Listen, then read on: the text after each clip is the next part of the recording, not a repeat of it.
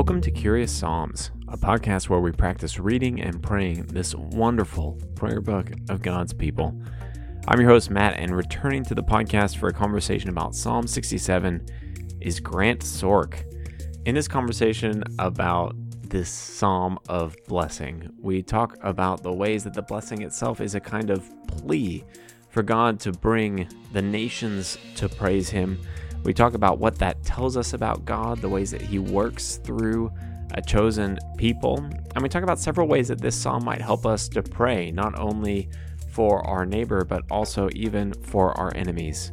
So there's plenty in this conversation. To get us started, here's Grant reading Psalm 67. May God be gracious to us and bless us, and make His face shine on us, so that your ways may be known on earth, your salvation among all nations. May the peoples praise you, God. May all the peoples praise you. May the nations be glad and sing for joy, for you rule the peoples with equity and guide the nations of the earth. May the peoples praise you, God. May all the peoples praise you. The land yields its harvest. God, our God, blesses us. May God bless us still, so that all the ends of the earth will fear Him. Grant, welcome back to Curious Psalms. Yeah, thanks for having me back. Well, that is my pleasure. I'm glad that you just read Psalm 67, not Psalm 80, like you joked about before, that you came in prepared to talk about a different psalm. That has not yet happened to me, Yeah. but I'm anticipating that one day it will. Like one day somebody's going to be like, yeah, I mean, this is a good one, Matt, but I like this one a little more. Well, so we're going to go back. I'm less worried about someone going rogue like that. I'm more worried about a typo in an email that has someone prepared for like an entirely different song. Oh, man, So, yeah, for sure. So far, thank goodness that hasn't happened. But we are both here and ready to talk about Psalm 67. Yeah. Let's dive in with our opening question. Yeah. Grant, what stood out to you in reading this psalm? Yeah. One thing that stood out to me is the way it's phrased is it felt more like a plea, like on behalf of others to praise Him. Kind of like requesting God, like, please, like, let people want to praise you is almost like how it read to me. Where if you go back to 66 and you kind of like in verse 8, it just reads, praise our God, all peoples, almost as more of like, this is just what should be done. And then in 67, it reads is, let all the peoples praise you. Like desiring that for people, not just saying like, this is what we should do, but, you know, the psalmist's heart behind this is like desiring for people to pray, to want to praise Him. Is how it read to me. And so that stood out to me, just kind of like the heart of that. Yeah, the language shift is interesting, certainly. Yeah. And the contrast with Psalm 66 is an interesting one to draw out, Grant, because there, like you're saying, it's kind of command language. And, you know, the psalm opens, it's kind of with this, what's sometimes called the Aaronic blessing, because it's the blessing that Aaron and the priests were to give the people Israel. So that verse 1, may God be gracious to us and bless us and make His face shine on us. Right. And then it goes on. And so there's this sense, I'm really intrigued now by this idea of blessing and plea kind of being together. It's almost like the psalmist is saying, this is the kind of world we want to inhabit. Would you bless our world so that the people would praise you, right? All the peoples would praise you. That's an interesting observation. One thing that stood out to me in this psalm is that there's no mention of enemies. But there's still mention of the nations and peoples. And so it feels like so often in the psalms we've been, well, forced in many ways to talk about enemies. And here it's very clear when the psalmist talks about all peoples, it's talking about all different peoples, different nations, all these groups who often have a stance of being an enemy of God's people in the psalmist's eyes.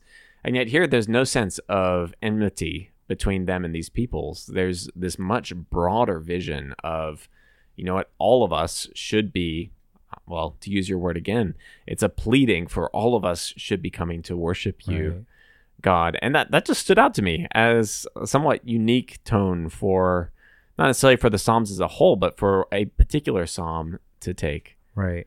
Yeah. Yeah. I really, and appreciate you pointing out the enemy aspect to it, because another kind of that just brought to my mind, like this could be a good exemplification of what it could look like to love your neighbor and love your enemies, right? Like love those who hate you, where kind of what you're saying, where all these people can be enemies, right? Yeah. And or they could just be, because there's no way we can know everybody, right? So even people we don't know are enemies. Like, this is a way to love our neighbor, to kind of have this heart of wanting them to praise God and to come to know God and have a relationship with God.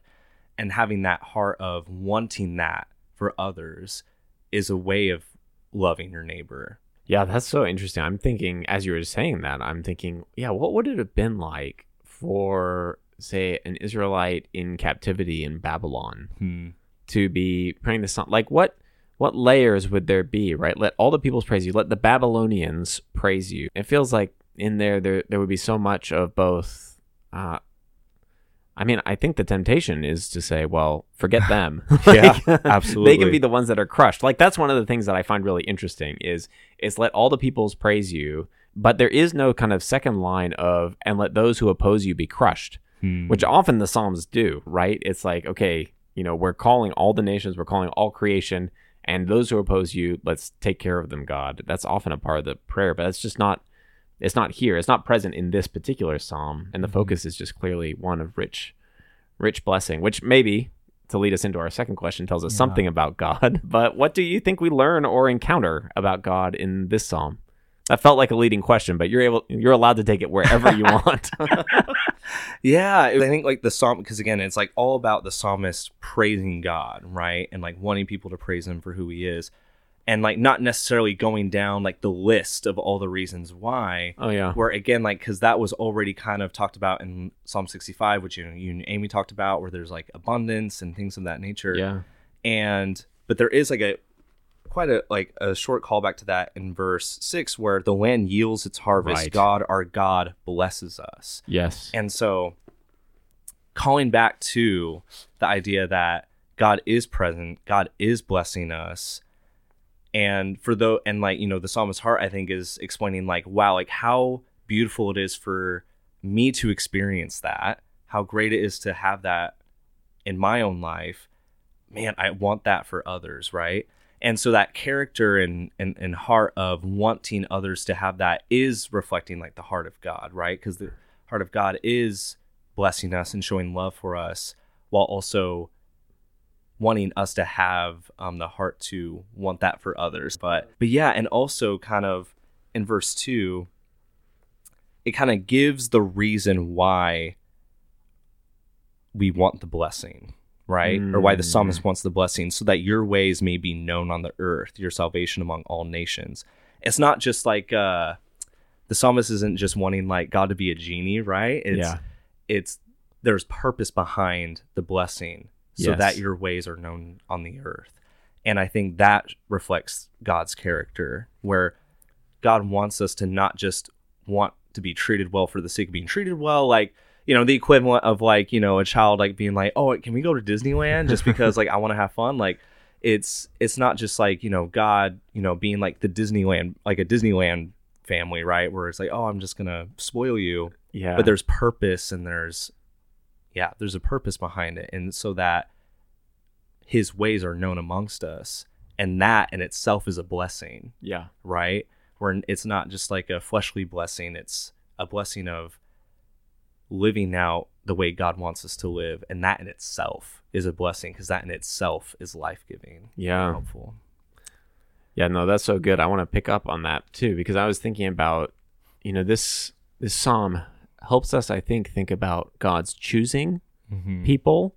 I think it's one of the larger mysteries about God is why he chooses certain people. So both Old Testament and New Testament use this kind of language in different ways. But it's very clear in the Old Testament that God chooses a people. He has a chosen people through which he's going to work. And we, I think, understandably have the question, well, why didn't he choose everyone? And all kinds of maybe questions of fairness in that come up. But a psalm like this, and even it harkens back, right, to the very beginning of God's choosing of Abraham, when he says, I'm going to bless you to be a blessing. And there's something about the way God works, that he works like in specificity. He works in concrete ways, but it's always to expand outwards, exactly like what you're saying. In other words, now I've got Disneyland on the brain. Yeah. He takes us to Disneyland, but it's not just, like you said, not just so that we would enjoy Disneyland. It's actually to to potentially take everyone to Disneyland or Yeah. something like that to Yeah. expand the metaphor. And, I just find that, yeah, maybe we still would want to quibble with God about why choosing in the first place. Right. But the fact that the purpose of his choosing and the purpose of his blessing a select people is never just so that they would be insulated seems really significant, right? And maybe we don't have an answer to why he chooses, but the fact that his purposefulness in choosing is always broader than narrow, Right. seems really important. That was so helpful the way you explained that, because I was like struggling with that myself, like in reading this, and like because I was thinking to myself like, oh, like should I attempt to like tackle that, like as I'm like reading it, and I'm like, oh man, like this is a tough one, and I ended up not focusing so much on that as I continued to reread the psalm, just because I was having a hard time like articulating that. But I think you did it beautifully, and that was very helpful for me as well. So, well, Grant, with those kind of comments, you're always welcome back on the podcast. No, I mean, it's interesting. One of the things about the Psalms is how much they live in this tension of what it means to be God's chosen people. Yeah. What it means for that to have boundaries in some sense, right? That there are people who then are not chosen. And we've talked about that in previous Psalms. I think I've talked about that with Nathan in the past. But then also what it means for those boundaries to be very porous. And this Psalm is one of those Psalms where it's like almost like there's no boundary at all. And I think the fact that the Psalms are helping us see all those things almost at the same time is kind of one of the helpful mysteries almost of them. Definitely. Well, maybe we can move from sort of the theological and biblical to the very personal, not that they're not related, and ask our third and final question of how this psalm helps us to pray. Right. Yeah. And again, like there's definitely like not shying away from the more communal aspect of the prayer and focusing on like pleading that others come forward to pray. Yeah. But I think, and again, like communal and personal always like intertwines when it comes to like a relationship with God, and like when it comes to the church and all different areas. And I think kind of going back to what I was talking about earlier is like the heart behind the psalmist is, and also like what you were saying, addressing that idea of like, there are no enemies, or not addressing the enemy aspect of all the peoples, all the nations, right? And instead desiring them to know God and to praise him for who he is. And I think that, and then I piggybacked off of that and was talking about how that's an example of loving your enemy, right? Having that heart of desiring that. And I think that is just a helpful framework for how we can pray, where when we don't feel like it, when we don't feel like praying for other people and for those who have done wrong, who have sinned and done harm against us, or even if it's people that we just plain don't get along with, or people that we just don't know very well, to pray and to have whoever it is, fill in the blank of different people that may come to mind, to have this way of going about praying, I think is a way that we could practically practice allowing a way for God to shape us by bringing ourselves to pray this way for other people, right? Yeah. And that just kind of opens the door for God to kind of shape our hearts and change our framework and the way that we view other people and the way that we should love other people. So again, it's like a community-focused prayer, but even just bringing ourselves to do that is like a practical way that we could practice opening ourselves to allowing the Holy Spirit to change our hearts towards others, and just giving us that desire for others to have that. Yeah, I love that, Grant. I was thinking about, it, like, to use this psalm almost as just the literal language of what I hear you saying. Sort of like, let fill in the blank praise you. Let this person praise you. And I can just imagine the journey that takes us on, especially when we're talking about people we're struggling with. Because there's sort of like, it's almost like, okay, let this person, like, let them be changed so that they praise you. You can imagine that version of the prayer, right? Yeah. And then there's the version where you realize, okay, if I pray this, then I'm kind of praying that they're alongside me. Like, I have to be with them then if we're praising God together, right? Yeah, for sure. And so going back to what you're talking about in terms of the ways that these prayers are also communal. And so then it's like, okay, God, now do a work in my heart such that I'm willing to stand beside them in praise, right? So I love even just the ways that this prayer, a one-line prayer, could lead us on a whole journey of the Spirit working in us. Right. I was maybe thinking in similar terms of kind of journeys and the ways that this psalm can help us to pray. I sometimes think that one of the ways the psalms help us to pray is by giving us words, like you said. I think sometimes it helps us ask questions that we can then bring to God in prayer and kind of in reflection. As I read this psalm, you know, I was thinking, you know, okay, when I pray, may God be gracious to us and bless us. In other words, when I'm asking God to bless me, which I'm very happy to do, what am I actually praying for? Like, what am I actually asking God to do in my life? And like, I thought, you know, I can begin to explore that through this psalm in so many ways. Like, and these seemed like helpful questions. Am I praying just for the land to yield its harvest when I ask God to bless me, right? To pick up that verse 6. Am I praying just for myself to be glad and sing for joy, as it talks about in verse 4, right? May the nations be glad and sing for joy. Am I willing to be ruled as part of God's blessing? Because then, I mean, we haven't talked about this a ton, but for you rule the people with equity and guide the nations of the earth. Yeah. Am I willing to be guided by someone other than myself as part of God's blessing? And then do I see God's blessing as kind of putting a requirement almost on me to spread that news? And I just thought, you know, it might be a helpful practice. I know it would be a helpful practice for me, maybe for others too, to kind of walk through those questions as we think about God's blessing. And maybe that's kind of a prayerful journaling or something. But I thought, you know, I'm very quick to kind of say, God, please bless my day. Or bless this food, or bless me. But I'm like, okay, what do I actually mean? Because if all I mean is, please make everything go right for me, right? This psalm might suggest that there's a lot more that's part of God's blessing that I'm missing or misunderstanding, or I'm shrinking kind of the ways that God's blessing impacts my life in some ways. So again, it's kind of like using the language of the psalm to help drive us into kind of prayerful questions and reflections. Yeah, that's so good. Yeah, because again, like it's wanting us to ask these questions, because as the psalmist is writing this song of sorts, it's like giving the request, but then giving like the reasoning for it. Like, we ask that you bless us so that your ways are known on the earth, right? And so, yeah, that's hopeful too, right? Where when you get into like the questions and the motives, where, you know, like when I was younger reading the Psalms, and kind of like when I read about like, you know, a lot of the Psalms about like, you know, praying against your enemies, right? Like I was really focused on that, or, you know, focusing on the Psalms where it's about like, you know, venting and like lamenting your sorrows, right? And kind of like, you know, me in my high school days kind of saw that as like an excuse to like really focus on myself and like really like focus on how I'm feeling all the time. And where when you really read them closely, and like, you know, it took me, you know, years growing up to grow out of that. And yeah, it's like when you read and study the Psalms, like it provides you the request, it gives you or, you know, lament or whatever it is, but then gives you like the reasoning why that's important, right? Yeah.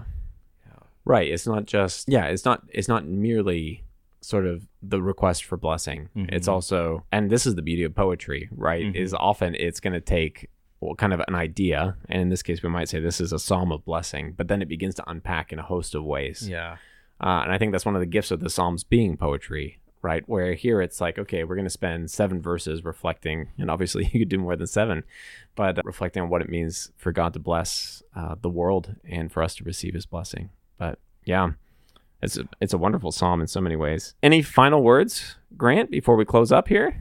Final words. Oh man.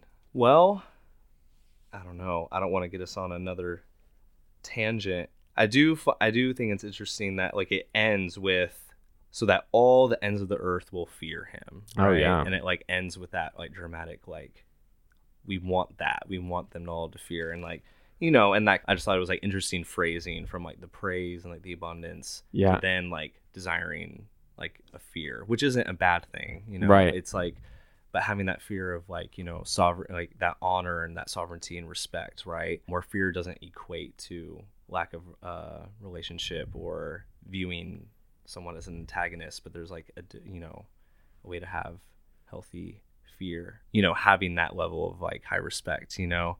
And so yeah, I think it's just interesting because it's, you know, the psalmist is basically saying like like there is like a way to conduct yourself, like a help, like, does that make sense? Yeah. I think it's actually a really helpful use of the word fear in many ways because, this comes up regularly in the Psalms about fearing God. But in this context, it's so richly in the context of blessing, like you were saying, that it very clearly can't mean, okay, may everyone be terrified of you. Because that just would be completely incongruent with everything that comes before. So it forces us to recognize, I think, exactly what you're saying, the significance of this kind of fear, a kind of godly fear, we might say, as a reverence, an awe, a respect, rather than just sort of an alienating terror. So, no, that is a great final word, Grant.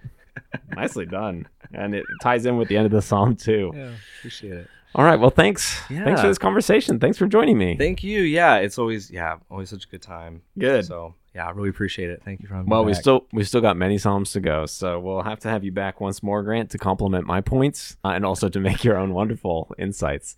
Let's conclude. Let's conclude just with these verses 3 through 5, kind of the center of the psalm. Once again, may the peoples praise you, God. May all the peoples praise you. May the nations be glad and sing for joy. For you rule the peoples with equity and guide the nations of the earth. May the peoples praise you, God. May all the peoples praise you. Friends, go out and pray the Psalms.